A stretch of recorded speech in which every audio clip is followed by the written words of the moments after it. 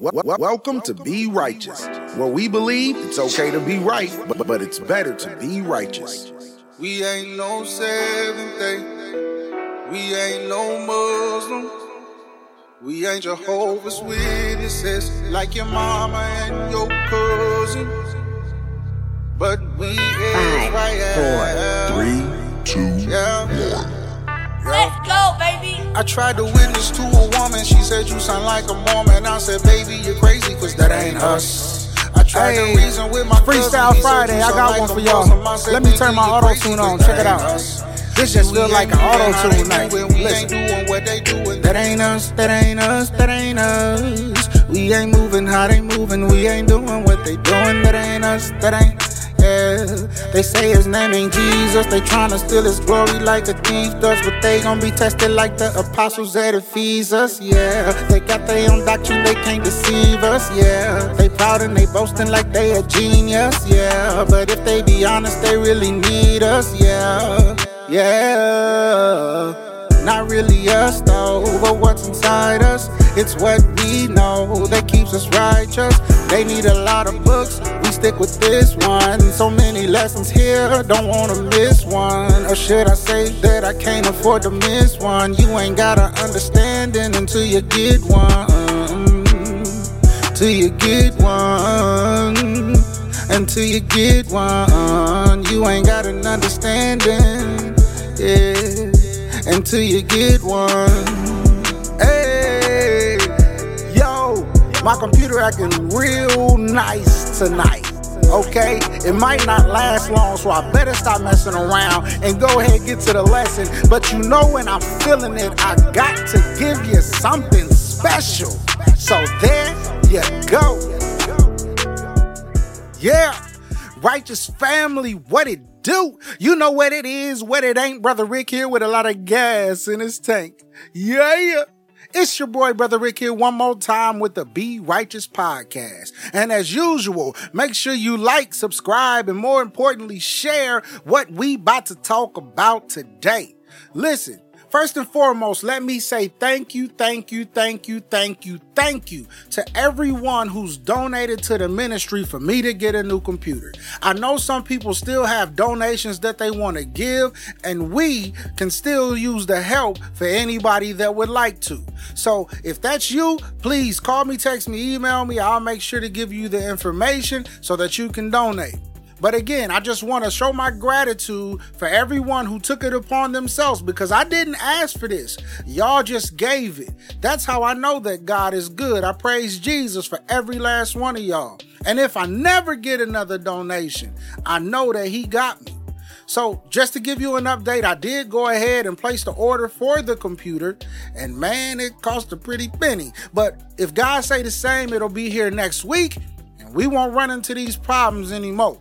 We just got to pay this doggone credit card off. Y'all know how credit works. They want all their money and then some.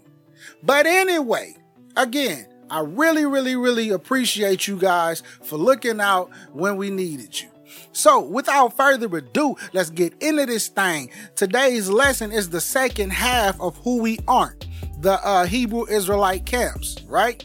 We did the first half. I've been trying to do the second half. Well, let me say this. I've been wanting to do this second half for 3 weeks. We interjected there with the Lord's Prayer for 1 week. And then the 2 following weeks, we were having technical difficulties. But today, we about to get into this thing. We're going to look at a few more differences between us who call ourselves Israelites, who believe in Jesus and who believe in Genesis through Revelations, and those that don't necessarily believe everything that they read. Because there is a difference between us who are Christians, like Paul and Peter were Christians in the Bible, the original Christians, and who call ourselves Israelites, and those who are of the Israelite camps. All right, so let's go ahead, jump into it, and look at a few more differences. I hope this helps y'all out, but if it don't, hallelujah anyway. All right, first thing first here tonight. A lot of the Hebrew Israelite camps believe that there are many other books that you should be reading so that you can have a full understanding of God's book, right? They have what is it? From Babylon to Timbuktu, the Valley of the Dry Bones, We the Black Jews, Pillars of Ethiopian History, you name it. It's a lot of them out there, and a lot of them ascribe to what's in those books. Now, I'm not saying that those books don't have some truth, but they're not the word of God, so we should not hold them at the same standard as the word of God. And many times there's things in those books that contradict what's in the word of God, so we have to make a decision. Do we believe what's in that book, or do we believe what's in his book? Because if it's in that book and it's true, then it should also be in his book. Therefore, we don't need that book. Now, one more thing before we jump into this. This is one thing that I like to keep in people's mind when they talk about all these other books, and how in order to get a true understanding of what the Bible is saying, we need those other books. Well, this is the fact, okay? If I need a book written by a man to understand a book that was written by God, that means without that man, I cannot know the God that I worship. Then that man becomes my God, because I need him to understand what God it is that I'm worshiping. That dog don't hunt around here. Scripture. Exodus 12:12. Let's go there. Let me show you why that dog don't hunt round here. Why that dog don't hunt round him. Exodus 12:12 says this. And further, by these, my son, be admonished of making many books there is no end, and much study is weariness of the flesh. He said, of making many books there is no end. There's always going to be another book. There's always going to be another understanding. There's always going to be higher learning. That's always going to happen. But he also says, and much study is a weariness of the flesh. Yeah, it wears on your mind when you're busy reading this book and that book and this book and that book, trying to understand the other book. Scripture. Matthew 15, verses 8 through 9. I'm about to show y'all why that dog don't hunt around here. I'm about to show y'all why we don't ascribe to any other book like we do this one. I'm not saying you can't read no other books. All I'm saying is don't teach that another book is the word of God. Don't teach that another book is how you understand the word of God. All right. Matthew 15, 8 through 9 says, this people draws near unto me with their mouth and honor me with their lips, but their heart is far from me. But in vain do they worship me, teaching for doctrines the commandments of men. If those books were written by men and that's what we're teaching, then we're teaching the commandments of men. Romans 3, verse 4. Romans 3 and only verse 4. It says, God forbid, yea, let God be true, but every man a liar, as it is written, that thou mayest be justified in thy sayings and mightest overcome when thou art judged. Let God be true and every man be a liar. If we believe that the Bible is the word of God, then if somebody else writes something else outside of this book, it is written by a man, and it says, let God be true and every man be a liar. Luke 4, verse 4. Luke 4 and verse 4. We looking at this thing. I'm trying to show y'all why that dog don't hunt around here. Why we don't allow that dog to hunt. Matter of fact, we ain't even letting the dog off the leash around here. You feel me? Luke 4 and verse 4 says, and Jesus answered him, saying, it is written that man shall not live by bread alone, but by every word of God. Let God be true. Let every man be a lie. It says that we shouldn't live by bread alone, but how do we live? By every word that proceeds out of the mouth of God, right? So what book is there written where the word of God is proceeding?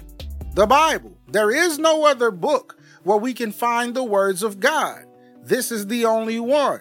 So this is how we live. Scripture. Proverbs 30, verse 5. Proverbs 30 and verse 5. This is what it says. It says, every word of God is pure. He is a shield unto them that put their trust in him. Every word of who? Every word of God is pure. That's why we only read God's book. That's why we only need God's book. Luke 11, verse 28. We getting into this thing. We're going to kill all of that. Luke 11 and verse 28. It says, but he said, yea, rather, blessed are they that hear the word of God and keep it. So who's blessed? Those that hear the word of God, not the word of those other authors, not the word that came out of the mind of a man, but the word of God. 1 Peter 1, verse 23.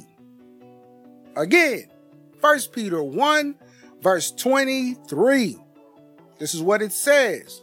It says, being born again, not of corruptible seed, but of incorruptible, by the word of God, which lives and abides forever. Show me where in this book that teaches us about the one and only true God, the God that we say that we serve, the God that we say that we love. Show me in this book where it says the word of man, the word of any man abides forever.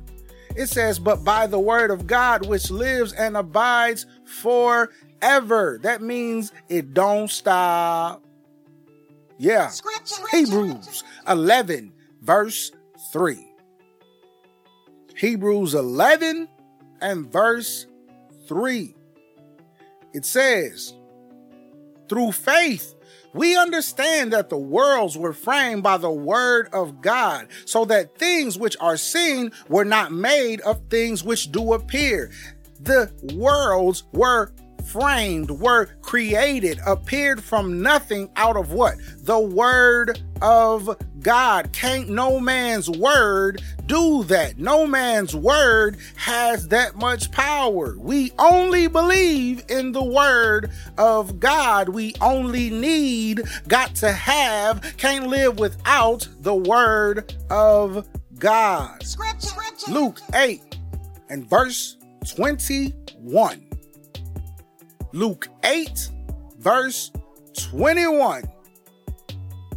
Only God's word. Luke 8 and 21 says, and he answered and said unto them, my mother and my brethren are these which hear the word of God and do it. How are you a part of Jesus' family? By the word of a man? By the word out of some encyclopedia? Some black author? Somebody who had their own revelation, somebody who has a higher enlightenment and a higher understanding. No, you are Jesus' family by the word of God, by hearing the word of God, Genesis through Revelations, and doing it. Gotta say that. Gotta put the icing on the cake, because without the icing, cake ain't nothing. You feel me? So the way that we become Jesus' family is by hearing what? This book, and only this book. There is no other scripture in here I've ever read that said that you can become Jesus' family by doing something somebody else tell you Jesus said you should do. No, he said by the word of God, hearing the word of God and doing it. Hebrews 4 and verse 12. We're going to keep this thing rolling. Not only because my computer might mess up, but just because we gonna keep it rolling. It feels so good. Hebrews 4 and verse 12. It says, for the word of God is quick and powerful and sharper than a two-edged sword, piercing even to the dividing asunder of soul and spirit, and of the joints and marrow, and is a discerner of the thoughts and intents of the heart. Now, I ask you, show me anywhere that God told us, not some man. Show me anywhere in this book where God told us that the word of a man is this powerful. I'll wait. Okay, I'm tired of waiting. Because it ain't going to happen. It's not in there. You're not going to show me. So if this is the word of God, if we believe that this book, Genesis through Revelations is the true word of God, then that means we don't need other books. That means they are not necessary, because as long as we have this book, we have all that we need. Joshua 1 verse 8. Again, that's Joshua 1 and verse 8. This is what it says. It says, "This book of the law shall not depart out of your mouth, but you shall meditate therein day and night, that you may observe to do according to all that is written therein. For then you shall make thy way prosperous, and then you shall have good success." Which book? This book. First two words in the whole text. This book. Not everybody else's. This book shall not depart out of your mouth. That means this is supposed to be the only book you're talking about all the time. It says, "But you shall meditate therein day and night." It's supposed to be on your mind all the time. That's why it only makes sense that it's in your mouth all the time. That you may not just observe it, that you may observe to do according to all that is written therein. Therein where? First two words of the text. This book. Revelations 22 verse 7. Revelations 22 and verse 7 says this. It says, "Behold, I come quickly. Blessed is he that keeps the saying of the prophecy of" what? This book. Which book? This book. Whose book? God's book. This book. Come on, say it with me. This book. Good job. Hebrews 12 verse 2. Feel good tonight, y'all. I don't know if it's just because my computer working or the freestyle I did at the beginning. I don't know what it is. I just feel good. Thank you, Jesus. Hallelujah. Praise the Lord.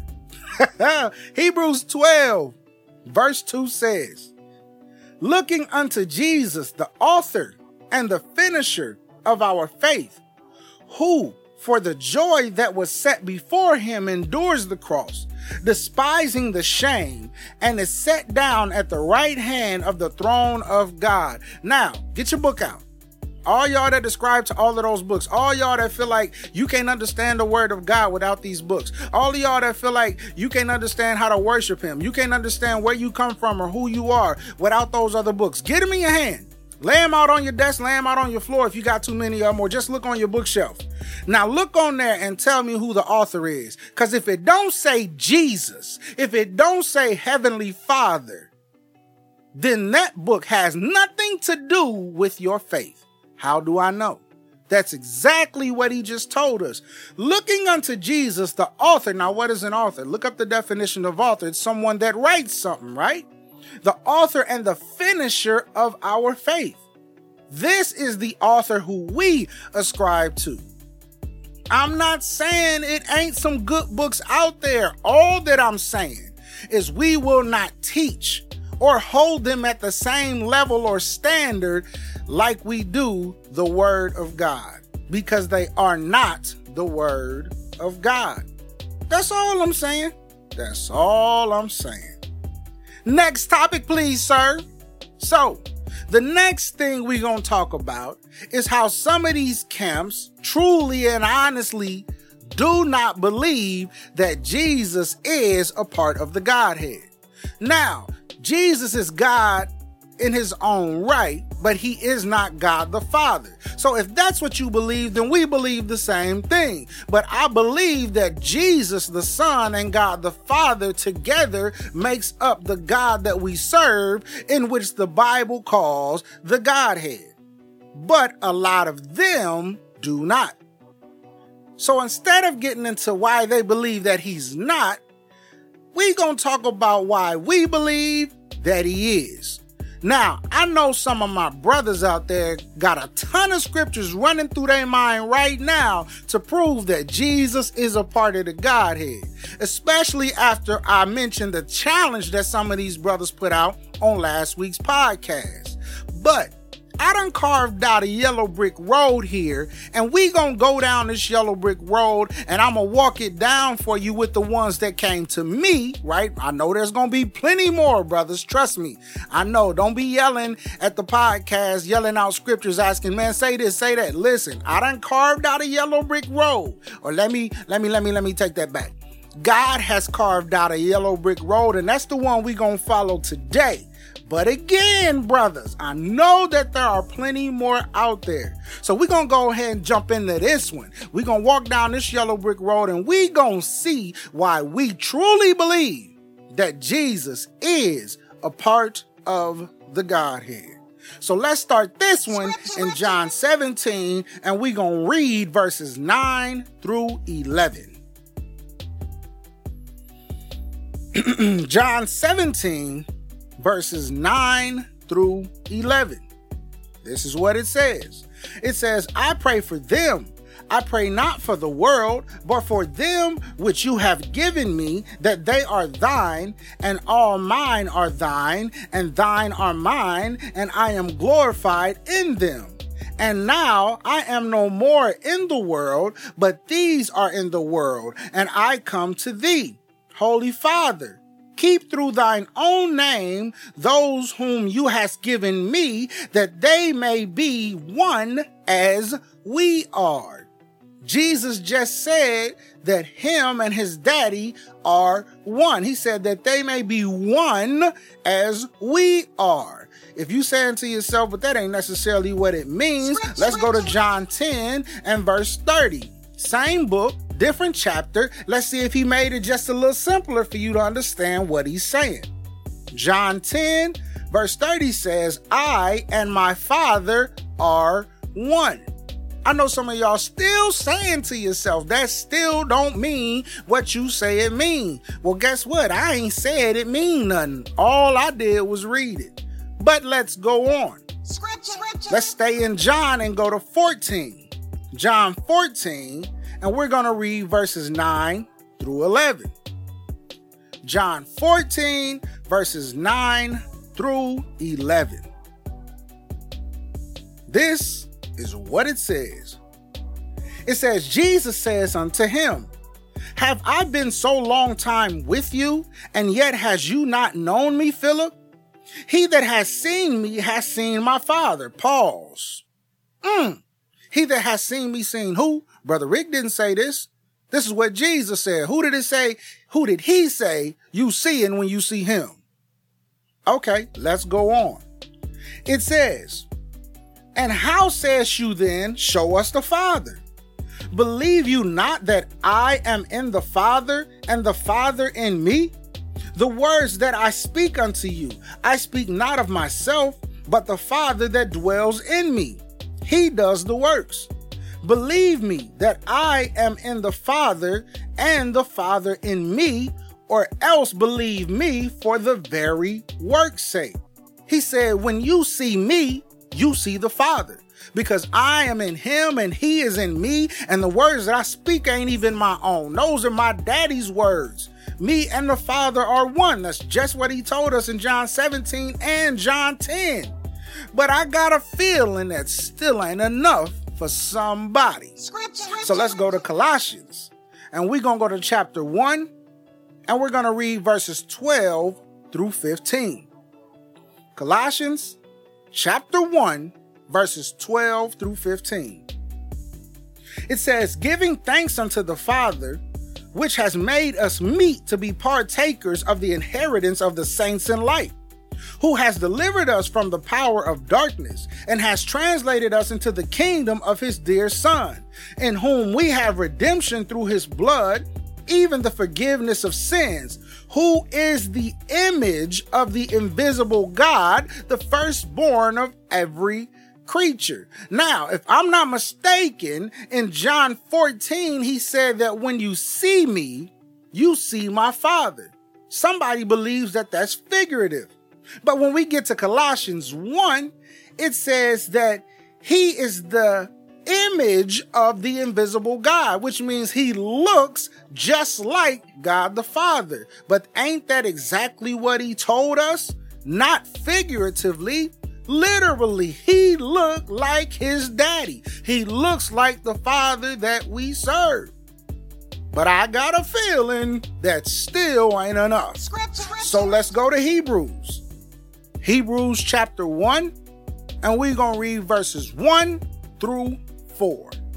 Hebrews chapter 1, verses 1 through 4.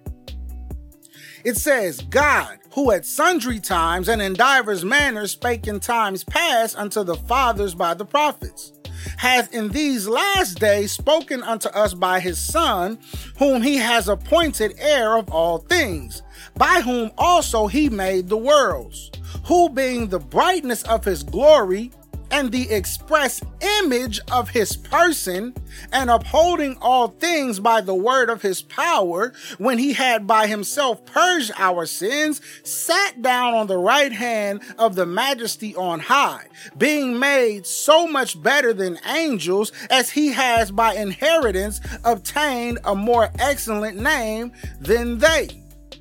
It says that he is the express image of his person. I gave you John, Colossians, Hebrews. This is not a figurative saying. This is very literal. Jesus looks exactly like his daddy. Just like my son looked like his daddy, and somebody else's son looked just like they daddy. This is not figurative again. This is literal. He looks just like his daddy because him and his daddy are one.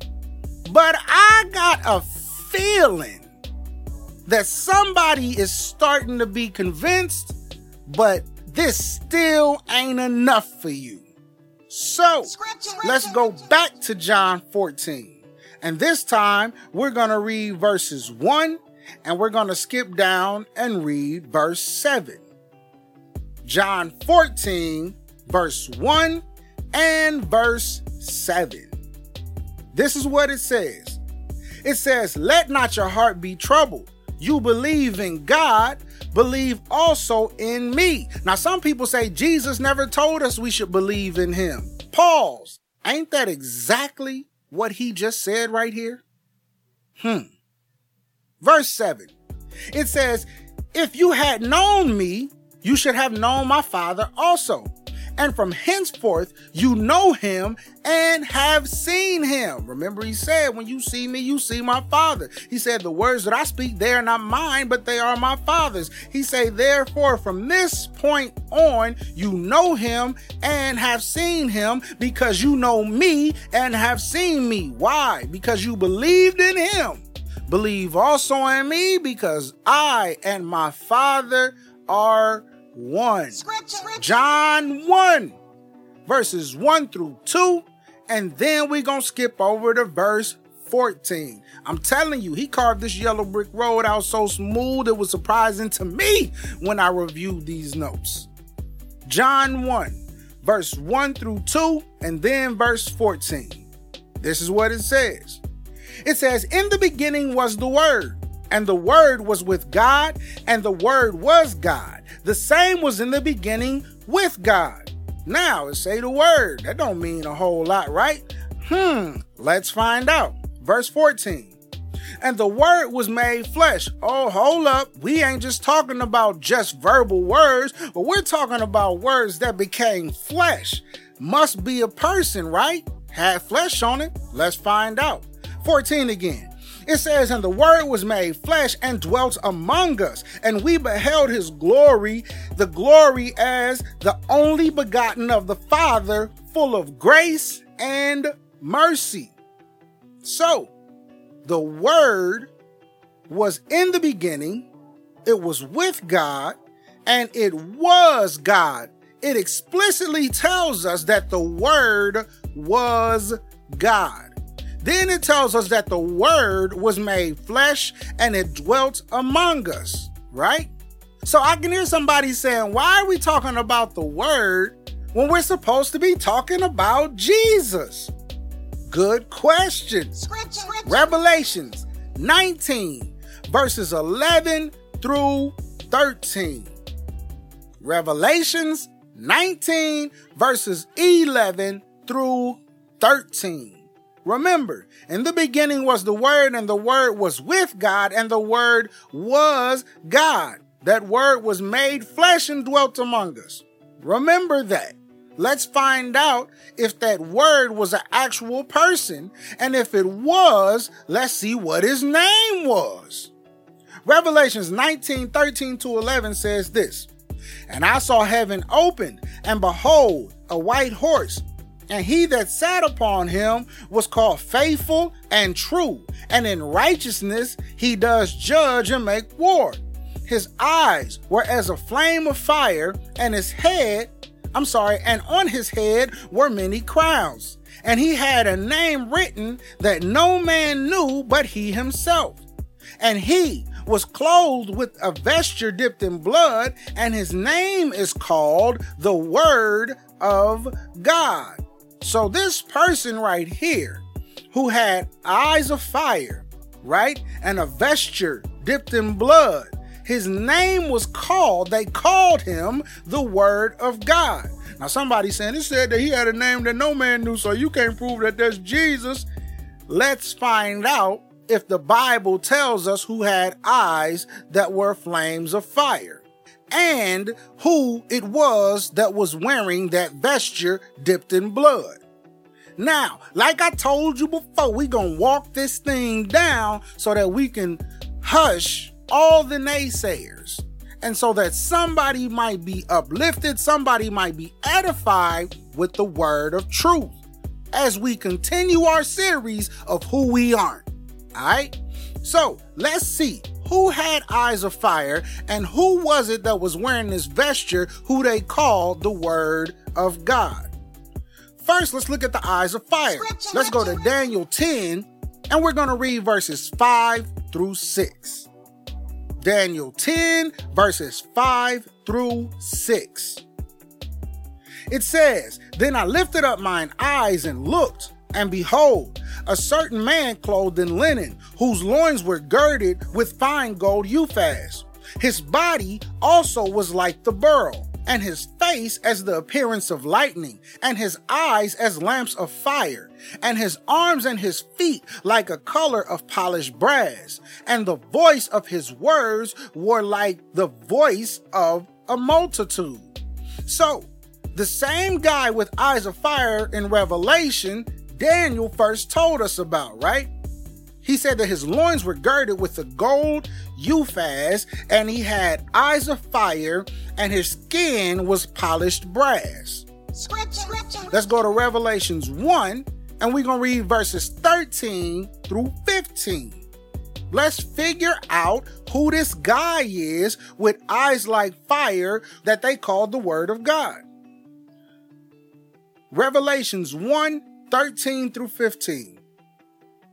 It says, "And in the midst of the 7 candlesticks, one unto like the Son of Man, clothed with a garment down to the foot, and girt about the paps with a golden girdle. His head and his hairs were white like wool, as white as snow, and his eyes were as a flame of fire, and his feet like unto fine brass, as if they burned in a furnace, and his voice as the sound of many waters." Does this not sound like the exact same guy who Daniel was talking about?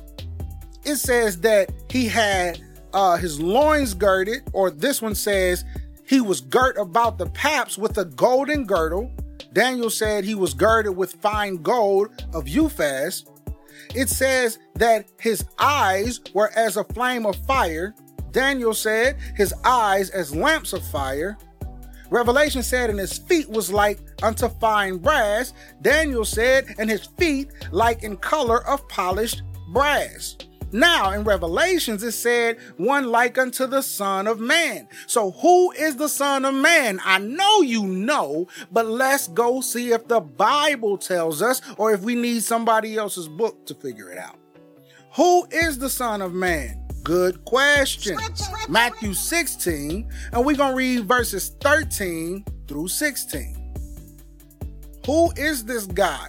that Revelations 19 tells us was called the Word of God. And John 1 tells us the Word of God was in the beginning, and it was with God, and it was God, and it became flesh. So who was this Word of God that it keeps talking about? Matthew 16:13 through 16 says, when Jesus came into the coast of Caesarea Philippi, he asked his disciples, saying, whom do men say that I, the Son of Man, am? He said, I, the Son of Man. And they said, some say that you are John the Baptist, some Elias, and others Jeremiah, or one of the prophets. He said unto them, but whom say you that I am? And Simon Peter answered and said, you are the Christ, the Son of the living God. Jesus said, who do they say that I, who am I, the Son of Man, am? Jesus explicitly told us that he is the Son of Man. Revelation said the Son of Man was the one who had eyes like fire, skin like brass, the voice of a multitude, as Daniel called it, or many waters, as Revelations called it. It said that he was girded about with a golden girdle, or a fine gold of Uphaz. And in Revelations, that same guy with those same eyes was called the Word of God. In John 1, it says the Word of God was God. Jesus and the Father are one. But if that does not convince you, which I'm sure somebody is still holding on to their unbelief. Remember, I said, let's also see who this guy is that had this vesture, so that we can really identify who he really is. Let's go back to that Revelations 19 and look at this vesture one more time. This time we're going to read only verse 16 though. Revelations 19 and verse 16. It says, and he has on his vesture, this is that same vesture dipped in blood, the guy who was called the Word of God that John tells us was God, okay?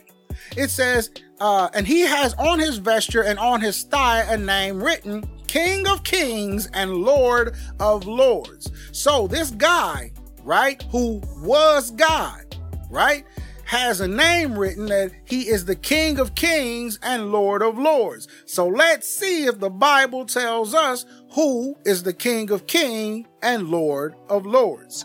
Let's go to 1 Timothy chapter 6, and we're going to read verses 14 and 15. 1 Timothy chapter 6, 14 and 15. Let's see who the let's see who the King of Kings and the Lord of Lords actually was. It says, that you keep his commandments without spot, unrebukable until the appearing of our Lord Jesus Christ, which in his time he shall show who is the blessed and only potentate, the King of Kings and Lord of Lords. Jesus was called the Word of God. Jesus was the one who was in the beginning and was with God and was God and became flesh. Jesus and the Father together create the Godhead. Now, some people say, well, Jesus never said that he was God. Oh, really? Let's find out if that's a true statement, that Jesus never said that he was God. Scripture. Let's go to John 1, and we're going to read verse 18. John 1 and verse 18. It says, no man has seen God at any time. The only begotten Son, which is in the bosom of the Father, he has declared him. So it tells us that no man has ever at any time seen the Father. Scripture. John 5, verse 37. Let's see what it says. John 5 and 37 says, and the Father himself, which has sent me, who he's saying? He's saying Jesus has borne witness of me. You have neither heard his voice at any time nor seen his shape.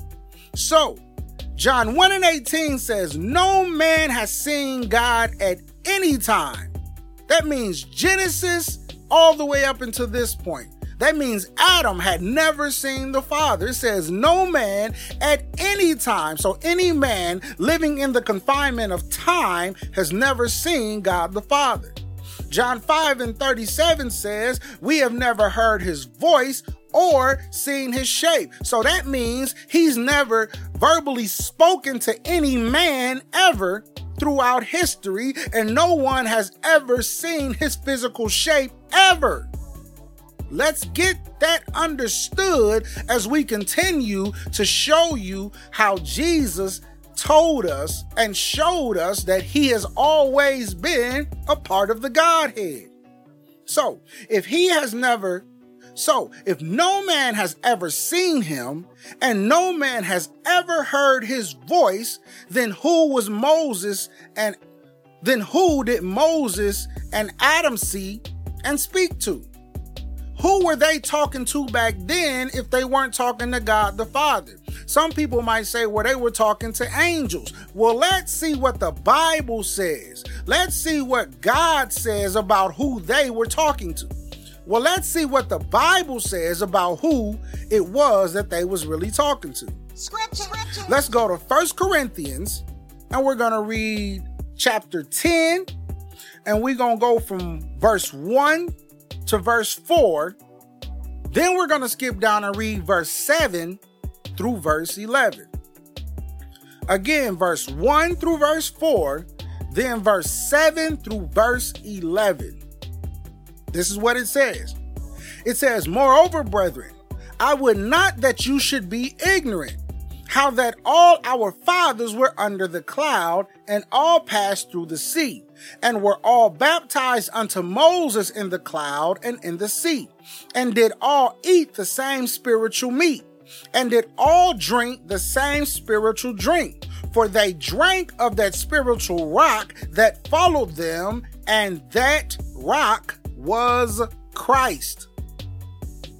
That spiritual drink that Moses and them drank, that spiritual meat that Moses and them ate, the Bible tells, not some man, not somebody's understanding, the Bible tells us specifically that that rock was Christ.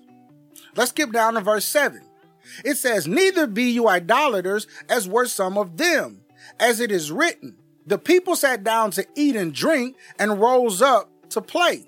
Neither let us commit fornication, as some of them committed, and fell in one day 23,000. Neither let us tempt who? Tempt Christ, as some of them also tempted and were destroyed of serpents. Now all these things happen unto them for examples, and they are written for our admonition, upon whom the ends of the world are come. It says, neither let us tempt who? Jesus Christ. As some of who did? Some of them did. So it specifically tells us that they have been dealing with Jesus all the way back then, before he had ever came in the flesh, right? Back up in verse 4, it says he was that spiritual drink. He was a spiritual meat. So he was who they dealt with spiritually all the way back then. Since the beginning of time, we've always dealt with Jesus. How do we know? Because he said no man at any time from the beginning of time has ever seen the Father, has ever heard his voice, or has ever seen his shape. So, since we know now that they have only dealt with Jesus in the Old Testament, according to what Paul is teaching us. There's other scriptures, but we ain't gonna get in all of that right now. We got a lesson in season 1 about that. But anyway, since we definitely know for sure now that Adam and Moses and everyone in the Old Testament, Abraham, Isaac, Elijah, Jacob, all of them has only dealt with Christ. Now, let's see if Christ had ever called himself God. Since we know what we know now, that means every time we see these statements that I'm about to read, we know for sure that Jesus said it. Let's go to Isaiah 44 and verse 6. Isaiah, chapter 44 and verse 6. It says, "Thus says the Lord, the King of Israel, and his Redeemer, the Lord of hosts. I am the first and I am the last, and beside me there is no God." Jesus said beside him there is no God. He's not excluding God the Father. It's an inclusion thing. Him and God the Father make one God. Besides him there is no God. Isaiah, next chapter over, chapter 45 and verse 21. Let's see what else Jesus said. Remember, whatever God said in the Old Testament is Jesus talking. So all of that Jesus never said, we know too much now to act like we don't. Isaiah 45 and 21 says, "Tell ye, and bring them near. Yea, let them take counsel together. Who has declared this from ancient time? Who has told it from that time? Have not I the Lord? And there is no God else beside me, a just God and a Savior. There is none beside me." We know who said that. We know who called themselves a just God and a Savior. And it only makes sense because once he comes in the flesh, who do we worship today as our Savior? Thank you. You know the answer. Hosea 13 verse 4. Hosea 13 and verse 4. Remember, they say Jesus ain't never said he was God. Hosea 13 and 4 says, "Yet I am the Lord your God from the land of Egypt, and you shall know no God but me, for there is no Savior beside me." We know for sure that Jesus said he was God. Anybody that understands what they read and believe it cannot be misinformed by understanding that Jesus said he is God and that Jesus is a part of the Godhead. One last one on this topic and we moving on. Colossians 2, and we're going to read verses 8 through 9. Colossians 2, verses 8 through 9. Is Jesus a part of the Godhead? Let's see what this says. It says, "Beware lest any man spoil you through philosophy or vain deceit, after the tradition of men, after the rudiments of the world, and not after Christ. For in him dwells all the fullness of the Godhead bodily." For in him dwells the entire Godhead bodily. There's no one, nor will there ever be anyone, that the complete Godhead dwells inside of, except he who's already a part of the Godhead. So, this is why we understand and know and believe that Jesus is and always has been a part of the Godhead. Jesus told us that he is God. Jesus told us to believe him. Jesus told us, I didn't get into the other scriptures, but he also told us to worship him. If he was not God, then he would be going against God to say any of this stuff. But because he is a part of the Godhead, this dog hunts. Do you feel me? Now, next thing next.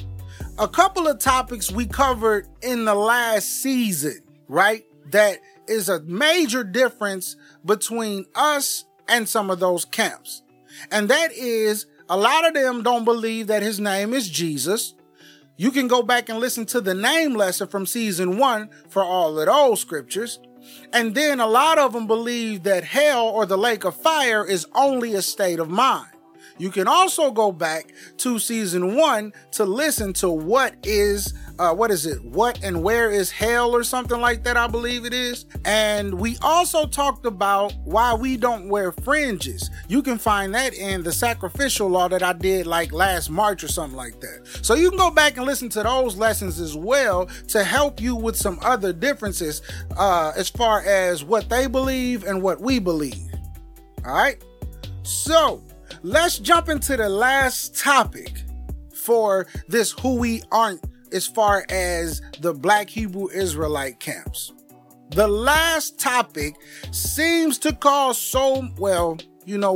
all the topics seem to cause so much controversy because of a lack of understanding. But the last topic is Esau was not white. Stop it. Cut it out. Let me say it again. Esau was not white. This is a PSA, a public service announcement. Everybody, let the world know that Esau was not a white man. How do we know? Why do we believe? How can we be certain? How are we so for sure that Esau was not a white man? Well, I am so glad you asked. Let's go to 1 Corinthians chapter 3, and we only gonna read verse 19. This is how we gonna start this thing off. All right? Again, we gonna follow this yellow brick road until it gets us to where God wants us to be.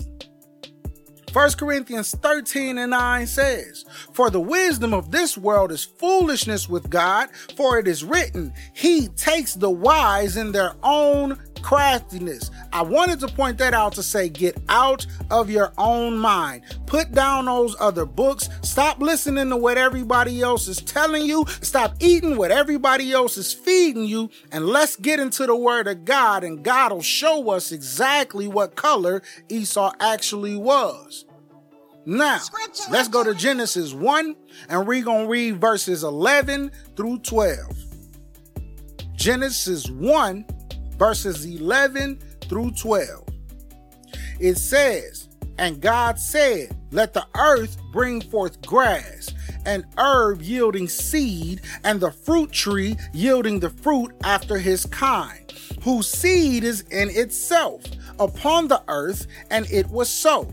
And the earth brought forth grass, and herb yielding seed after his kind, and the tree yielding fruit, whose seed was in itself after his kind. And God saw that it was good." So we see that God made fruits and herbs to yield seed within themselves of its kind. That's why you can take an apple seed to grow an apple tree.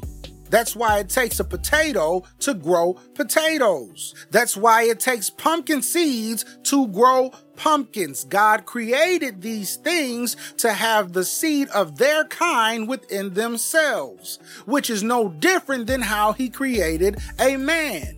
But let's keep reading. Let's go to Acts 2, and we're going to read verses 29 and 30. Acts 2, 29 through 30. It says, "Men and brethren, let me freely speak unto you of the patriarch David, that he is both dead and buried, and his sepulchre is with us unto this day.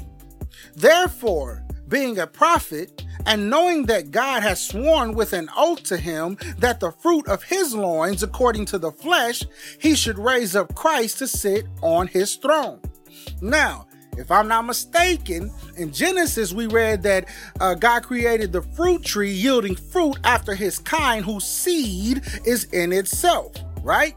Then we go over to Acts, and it says, "And knowing that God had sworn an oath unto him that the fruit of his loins, his fruit that bears seed in itself of its kind, the fruit of his loins, according to the flesh, would raise up Christ to sit on his throne," right?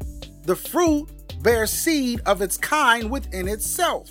This is what it means when it talks about the fruit of David's loins. Man, the man carries the seed. You can't take an apple seed to grow oranges. You can't take a pumpkin seed to grow tomatoes. It does not work that way. An apple seed only gets you apples. They don't always come out the same color or the same way, same shape or the same size, but they are still all apples no matter what they look like. But let's keep reading. Let's see how we understand and know that the man carries the seed, that the man's fruit of his loins bear the seed of its own kind within itself, just like God created fruit in the beginning. Let's go to Exodus 1, and we're going to read verses 15 through 16. Then we're going to skip down and read verse 22. Exodus 1, 15 to 16, and then verse 22. It says, "And the king of Egypt spake to the Hebrew midwives, of which the name of one was Shiphrah, and the name of the other Puah. And he said, When you do the office of a midwife to the Hebrew women, and see them upon the stools, if it be a son, then you shall kill him. But if it be a daughter, then she shall live." Verse 22. "And Pharaoh charged all his people, saying, Every son that is born you shall cast into the river, and every daughter you shall save alive." Why did he want to get rid of the boys? Because if you kill the men who bear the fruit that has the seed within itself of its own kind, then you wipe out the entire race. If there is no Hebrew men with Hebrew seeds to plant, you can't grow more Hebrew men. See, a lot of them, and I just found this out recently, believe that the woman is the one who bears the seed.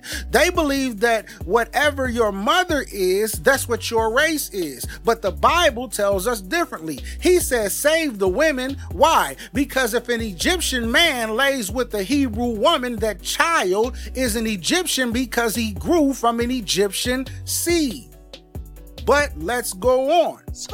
2 Kings chapter 9 and verse 8. Again, 2 Kings chapter 9 verse 8. It says, "And the whole house of Ahab shall perish, and I will cut off from Ahab him that pisses against the wall, and him that is shut up and left in Israel." Him that pisses against the wall. We understand that only men piss against the wall. So how was God going to cut off the lineage of Ahab to make sure that there was no more of his people on the earth? God was going to kill all the men who bear the fruit that has the seed of its own kind within itself. So, with that being said, since we understand now that the man carries the seed, let's go to Genesis 25, and we're going to read verses 23 through 25. Genesis 25, verse 23 through 25. It says, "And the Lord said unto her, Two nations are in thy womb, and two manner of people shall be separated from thy bowels. And one people shall be stronger than the other people, and the elder shall serve the younger. And when her days to be delivered were fulfilled, behold, there were twins in her womb. And the first came out red, all over like a hairy garment, and they called his name Esau. So they say that when he came out red and hairy all over, he came out red like a white baby. When white babies are born, they're born red. And they say that he's very hairy like a lot of white men. So with that being said, they go from there, and they may have other reasons that they claim to believe Esau's white. But I know for sure this is one of them, right? They believe that he came out red with hair all over him like a little white baby. Okay? But if we stay in that Genesis and we read verse 25 one more time and then skip down to verse 30, then all of a sudden the definition or the visualization in our minds of what that color red actually is starts to change. So again, Genesis 25, we're going to read 25 again, then we're going to skip down to 30 and see what we think. Genesis 25 and 25 again, it says, "And the first came out red all over like a hairy garment, and they called his name Esau." Verse 30, And Esau said to Jacob, feed me, I pray thee, with that same red pottage, for I am faint. Therefore was his name called Edom. So this Esau, who came out red all over, told Jacob to feed him with the same red pottage. Now ask yourselves, what color is red pottage? It only makes sense that Esau was not white because his daddy was not white. But the Bible says that he came out red all over.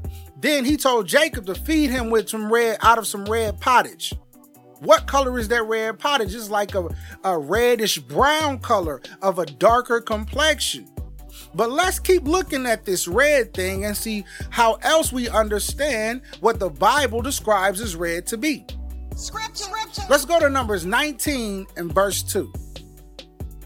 Numbers 19 and verse 2. Let's see what it says about this reddish color. It says, this is the ordinance of the law which the Lord hath commanded, saying, speak unto the children of Israel, that they bring thee a red heifer without spot, wherein is no blemish, and upon whom never came yoke. Go ahead, get on your computer, pull out your phones, your tablets, whatever you gotta do, and Google a red heifer. Google some red pottage, and see what color red he really was. Scripture. Zechariah 1 and verse 8. Zechariah 1 verse 8 says this. I saw by night, and behold, a man riding upon a red horse, and he stood among the myrtle trees that were in the bottom, and behind him were their red horses speckled with white. When it's talking about a person being red, or an animal being red, or a pottage being red, when this type of red is used in this descriptive manner, these are the colors that it's talking about. While you still on Google, look up a red horse and tell me what color it is. Scripture. Exodus 26 and 14. We're going to look at one more example here of what red skin looks like. Exodus 26 and 14. It says, and you shall make a covering for the tent of ram skin dyed red, and a covering above of badger skin. So if you look up dyed lambskin, red dyed lambskin, it is a color that we would say is a darker color. More of what we call black people today. Not red as in bloodshot red, or red as in pink, how some white people are. And I'm not racist. If there's anybody out there listening, when I say white people, y'all know I got love for y'all, and I ain't trying to say nothing racist. I'm just making a point based off what we read to show you the differences between how we believe the whole Bible and how some people take it and make stuff up and create their own doctrine. All right, but back to this. While you're Googling, Google red dyed ram skin, and you'll see that it's close to the same color as red pottage, close to the same color as a red heifer, which is close to the same color as a red horse, and it's not one of those that we would consider to be close to the same complexion of a Caucasian person. As a matter of fact, if we believe that Esau was white, then we would also have to believe that King David was white. Because the Bible says that King David was ruddy, and that just means red. Scripture. Let's go to 1 Samuel 17 and verse 42. 1 Samuel 17 and 42. It says, and when the Philistine looked about and saw David, he disdained him, for he was but a youth, and ruddy, and of a fair countenance. So it says that he was ruddy, which just means he had red skin. Now, to get an understanding of what color ruddy actually is, which just means red, so if we understand what color ruddy is, then we understand what color red is as well. To get that understanding, let's go to Lamentations, and we're going to read chapter 4 and only verse 7. Lamentations, chapter 4 and only verse 7. It says, her Nazarites were purer than snow. They were whiter than milk. They were more ruddy in body than rubies. Their polishing was of sapphire. Now, take some time while you're still on Google looking up the pottage and the heifer and the red horse and the dyed ram skin, also look up the color of rubies. Rubies are a deep, dark red color which you could almost compare to brown. Again, I say, Esau was not a white man. Mind you, that topic has nothing to do with salvation, but I just wanted to show you the difference of what we believe and what they believe. We believe in the whole Bible and only the Bible. We are not them, they are not us. These black Hebrew Israelite camps, they are exactly who we aren't. Well, family, I pray somebody got something out of that one. I've been trying to give it to you for a while, and a few of y'all been expecting it. By the grace of God, I was finally able to get it done while my computer was still acting right. So, with that being said, I love y'all like I always love y'all, and I'ma see y'all when I see y'all. Let us pray. Our Father, which art in heaven, hallowed be thy name. Thy kingdom come, thy will be done in earth as it is in heaven. Give us this day our daily bread, and forgive us our debts as we forgive our debtors. And lead us not into temptation, but deliver us from evil. For thine is the kingdom, and the power, and the glory forever. In Jesus' name we pray. Amen.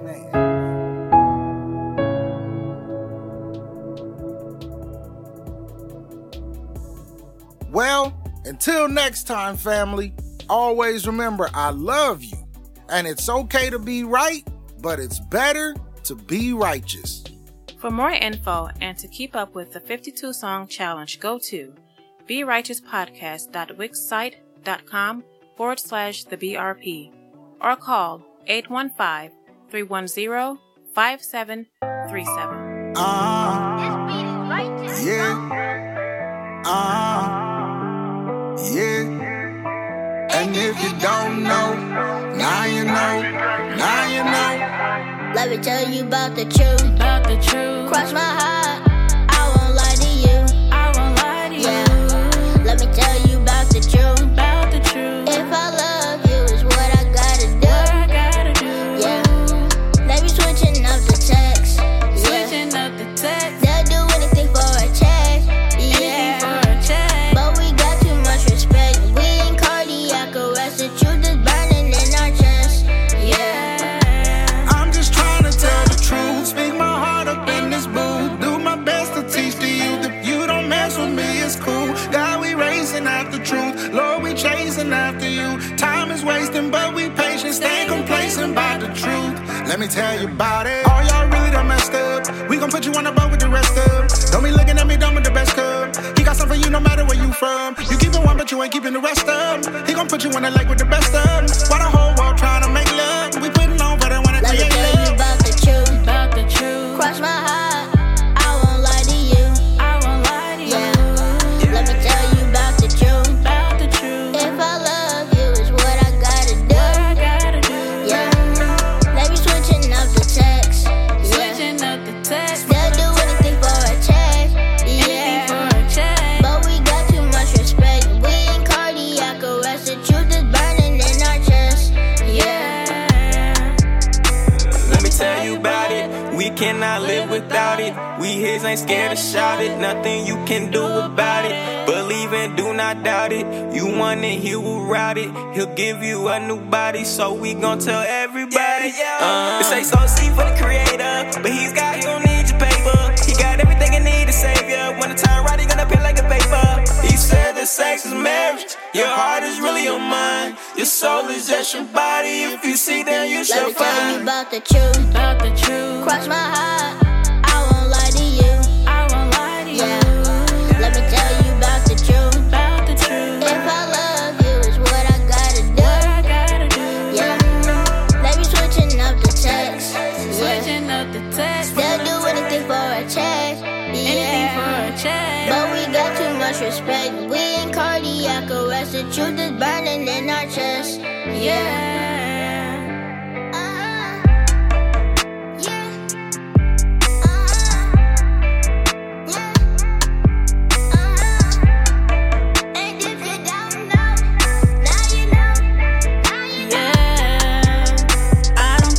You heard? Who do you serve? Don't let the lines get blurred. The truth is the word. I don't care what you heard. Who do you serve? Don't let the lines get blurred. The truth is the word. I don't care what you heard.